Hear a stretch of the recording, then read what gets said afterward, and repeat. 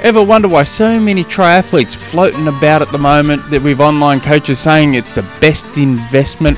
You too could be one that's walking around the transition area saying, my coach is friggin' awesome. All you got to do is go to trainsmooth.com for $60 a month. And this is $60 Australian, which is like the lowest form of currency in the world. I'm positive of it.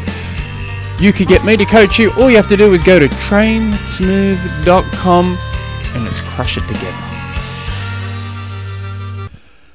This is episode 423 of the TrainSmooth podcast. My name is Tim Egg, and if you have any questions, jump on through to the website, trainsmooth.com, or send me through an email, tim@trainsmooth.com. And that's what Muhammad did when he sent in 3 questions. 3. You guys need to compete with that. Send me 4, 5, 6. Makes me feel super special. Muhammad's last question, he wrote, when it comes to aero bars for a TT bike, how long should the bars be? So, it is TT bike. Yeah, sorry, I just had to reread that little bit.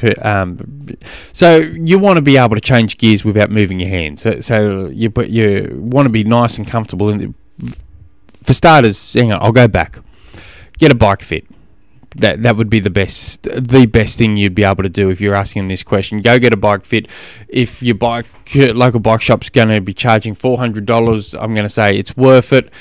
If it's not in your budget, call your local tri club up and tell them you need to be fitted. You haven't got the money. Is there anyone that would be able to help you? I would almost guarantee there'll be someone in that club that goes, yes, I'll be able to fit you and as an entry level or basic setup.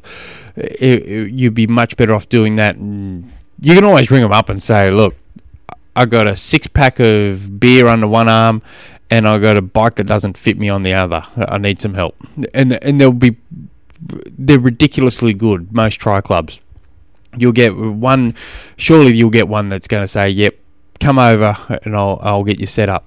That would be the best bet. So that really should be my answer. But what you're looking at doing is, once you're in that aero position, you want to be able to change your gears of your bike without moving your arms. So you're constantly in that lock-tight aero position for as long as possible, because every movement you're making, you're creating extra drag, and extra drag is, it's going to. You don't really want to be at that finishing line any later than possible. So if your hands just sit there, all you have to do is move 1 or 2 fingers and you should be able to change gears. If you have to lean forward or tuck your hand back a little, you're doing it. You need to correct that. It's either too long or too short. I see a few people. It's a lot better now. But going back half a dozen years ago, people had their bars too long out.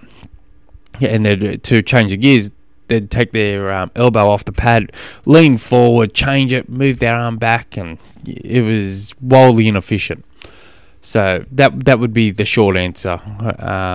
As long as you can change gears without moving much at all. But get a bike fit. That would be the best bet. That will save you a whole lot of heartaches and hopefully get you to that finishing line a lot quicker. Nice and easy, quick one. I like quick questions. If you guys have any other questions, jump on through to the website, trainsmooth.com. Until next episode. Hooroo!